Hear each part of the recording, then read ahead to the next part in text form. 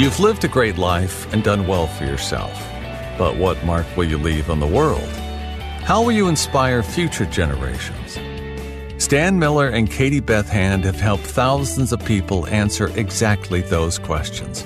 If you've ever wondered, what will be my legacy? You're in the right place. Welcome to the Your Life, Your Legacy podcast. Now, here are your hosts, Stan and Katie Beth. Welcome back, everyone. You are listening to the Your Life, Your Legacy podcast with your hosts, Stan Miller and Katie Beth Hand. Today, we have attorney Natalie Felsenfeld with us. Natalie, welcome to the show. Thank you. We are so glad to have you. So tell us, all of our listeners, Natalie, just a little bit about your background and what got you started in this industry. So I have been practicing estate planning and estate administration since I graduated, which was 2016 from Pace Law School. I love this area of law. I went in thinking I actually wanted to do matrimonial law and came out thinking this was just the most amazing area. I originally started out as a tax associate and then started doing more of the planning side. And I happen to love it. I love my clients. I was in private practice with a couple different firms until 2020 when I started my own solo practice in Austin, New York. And haven't done a ton of promotional stuff, but it's been a steady stream of clients and I've gotten great feedback about my firm, about myself. And I happen to love this area of law. I love helping people plan for their ultimate demise, unfortunate, but planning for the future.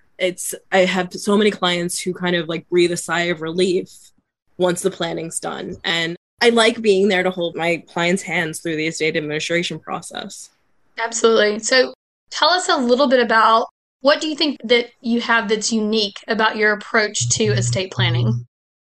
I think I come with a more compassionate approach. I've heard that from various clients that they really did understand what they were signing and they didn't feel that they knew that what their estate plan actually did, what the documents they were signing actually did, and what ultimately would happen in the future for the estate administration. So I've had various clients that ended up redoing their wills because they had done them 10 plus years ago. And they said, I have a will. I don't really know what it was. I went to a larger firm. They kind of like rushed papers in front of me and were like, here, sign these. I think it's extremely important for my clients to understand what they're signing and to understand what exactly these documents are used for. Yeah, so on your website, it talks a little bit about how your pride is your attentiveness to your clients' needs and concerns. What is it that you do in particular that makes them feel comfortable with their estate plans and other legal matters? Would you say it's because you do build those relationships and take time to answer questions? Is that where your approach is? Does a better job of just making them feel comfortable with whatever legal work they're having done?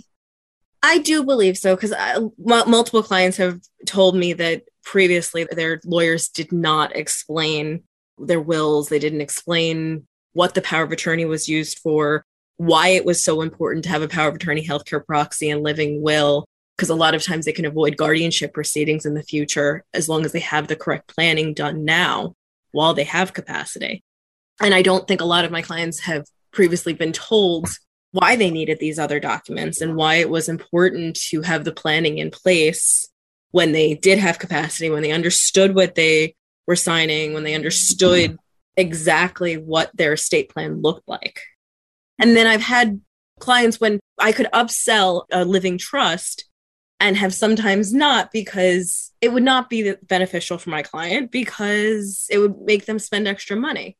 But a lot of them didn't understand because they went to a free lecture that told them, oh, you need a living trust. Everyone needs a living trust. Well, not everyone needs a living trust.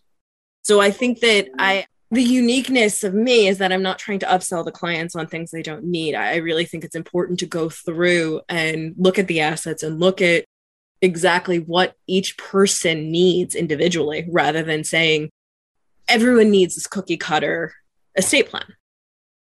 Okay, Stan, I know you're brimming with questions. What do you have for Natalie? Well, I am so totally connecting on what you're saying.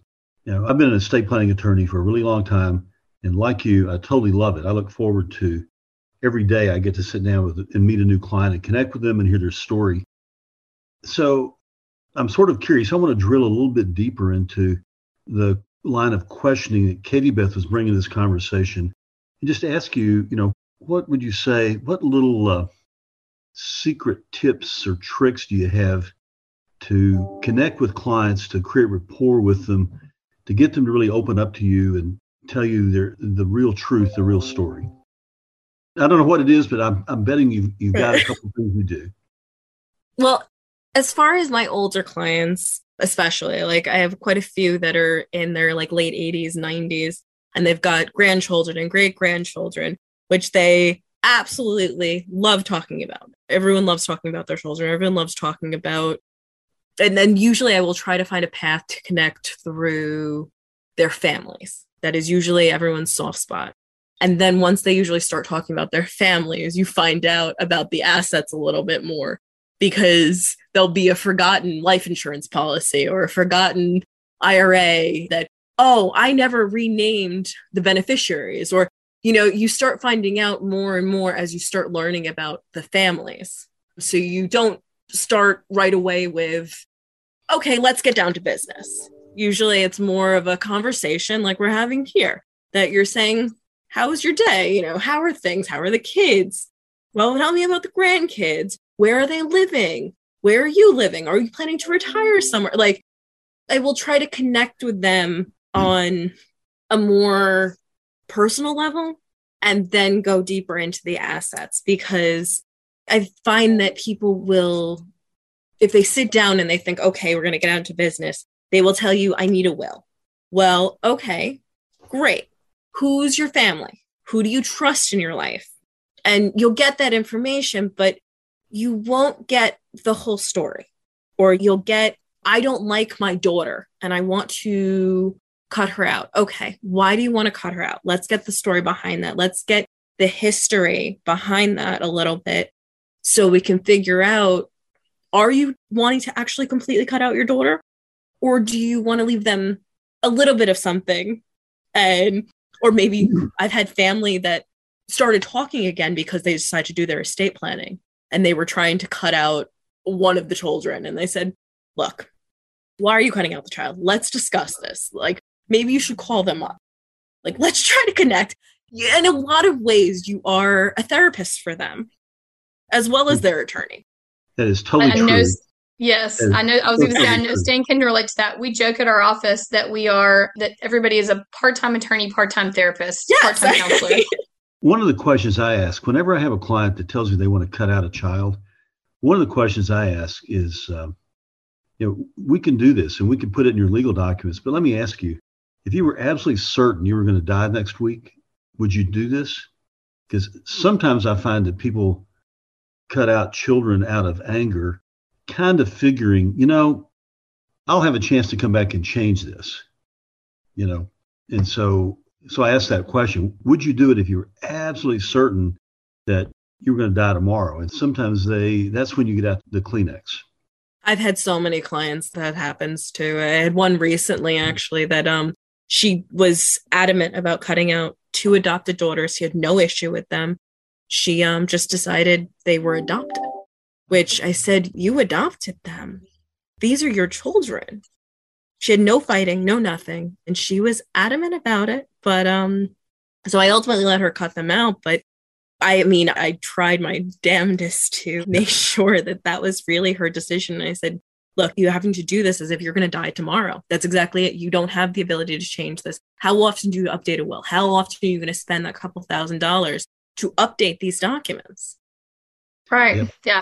As a mommy to both biological and adopted children, I can't imagine that. So I appreciate that you tried your best. And sometimes clients do come in and one thing we see is that they come in and ask for one thing when what the result that they're wanting is actually the result they get for something else. So they may come in and ask for a will because that's what they've always heard of, but they do actually need a living trust or, that happens all the times. Our clients they know the end result they want to have at the end, or they think they know. And sometimes being part attorney, part counselor looks like holding hands and walking through. And I can tell that you would be great at that, Natalie. And I know from experience that Stan is. Through the work that you do, what legacy is it that you're hoping that you'll leave? What do you hope your legacy will be? My hope is at the end of the day that one, my clients do understand what they have signed and they are happy with their estate plan as it stands. But I also, at the end of the day, I want them to actually feel like they, one, feel a sigh of relief that they have this in place, but two, also that they feel like there was value to what they got. I think that that's been an ongoing issue that I've seen from clients that were like previous attorneys that had said, I paid all this money. I don't know what I got for this. Yeah, we get that all the time. All the time we do that. Yeah. So let me ask you, if we could fast forward, a number of decades, when you're looking back on your career, what do you see your legacy as being? The legacy I hope to leave as one of a competent attorney, one of an attorney that people think back and go, I really liked her. She was a warm individual. I felt like my concerns were heard. I felt like my estate plan, as I want it, was done rather than what was easiest for the attorney to do. Because that's also a concern I've heard is that, well, I would have wanted so-and-so as my executor, but they said I had to leave one of my children. Or, that the attorney had influence over the estate plan that ultimately was signed. And that to me is not a good legacy to leave. I want to leave a legacy that I feel like I did right by my clients, that they look back and they go, she was a good attorney, she was a competent attorney, and she actually listened to me. And it was their plan, not your plan. Right. Yep. Absolutely. Right. Yes. We agree with that. Natalie, is there anything that, before I jump to that, Stan, do you have any other questions for Natalie? So, just quickly, you're solo, right? You I am a solo. Solo. And I don't know enough about you to know. Do you have children? I don't. I'm not married. I don't have children. Okay. So I was going to ask you all about the work-life balance, but so maybe you just work all the time. I don't. I do have a very good work-life balance. That was actually one of the influencing factors on going solo. I feel like I can offer a more boutique experience as a solo, but I also have the ability to travel. I mean, I can't tell you, in the last year, actually, I went to Europe 3 times. I was able to do my practice virtually. As long as I didn't have an estate signing, but I was running my estate administrations and everything from my computer and my lab and my phone. My work-life balance has been phenomenal. Yep. But that's great. Listen, Stan and I, we could talk all day about travel, so don't even get us started on that. We love to travel, and so it is great. One thing that I think the trend had started, and then when COVID hit, suddenly there were so many people that became competent on Zoom, and Zoom was no longer a strange thing, and there were so many more opportunities to connect with people. You can be located in New York and have a practice kind of nationwide and have clients and all of these things. And so the technology, a lot of that I feel was tweaked kind of during that COVID period. What was it like for you working in COVID? Did you already do a lot of virtual practice then, or were you more in person and had to transition? Honestly, 2020 was peak COVID. So right. I had left my last firm in March of 2020. I started my solo firm in June of 2020. So it was peak COVID time. For my estate planning, my clients, a lot of them were older and still were not there technologically. I have quite a few clients that don't even have email addresses. They don't have Wi-Fi in their homes. So a lot of my practice is still in person, especially for the estate planning. I think that giving someone a face and sitting down with them is still the preferred client communication method for most of my clients. I do have a lot of virtual estate administrations as far as I have quite a few clients I've never met. We have talked on the phone, we have emailed, but I've never met them in person. But there are different practice areas that allow you to be a little more virtual. During COVID, you were allowed to have virtual signings. I did not have any virtual signings. And now you can have virtual notary in New York. that was codified. But I think I've done like 2 virtual notarizations. A lot of my practice is still in person. Very interesting. I love Okay. it. Kind of old fashioned, you know? Yeah. I'm liking it. That's great.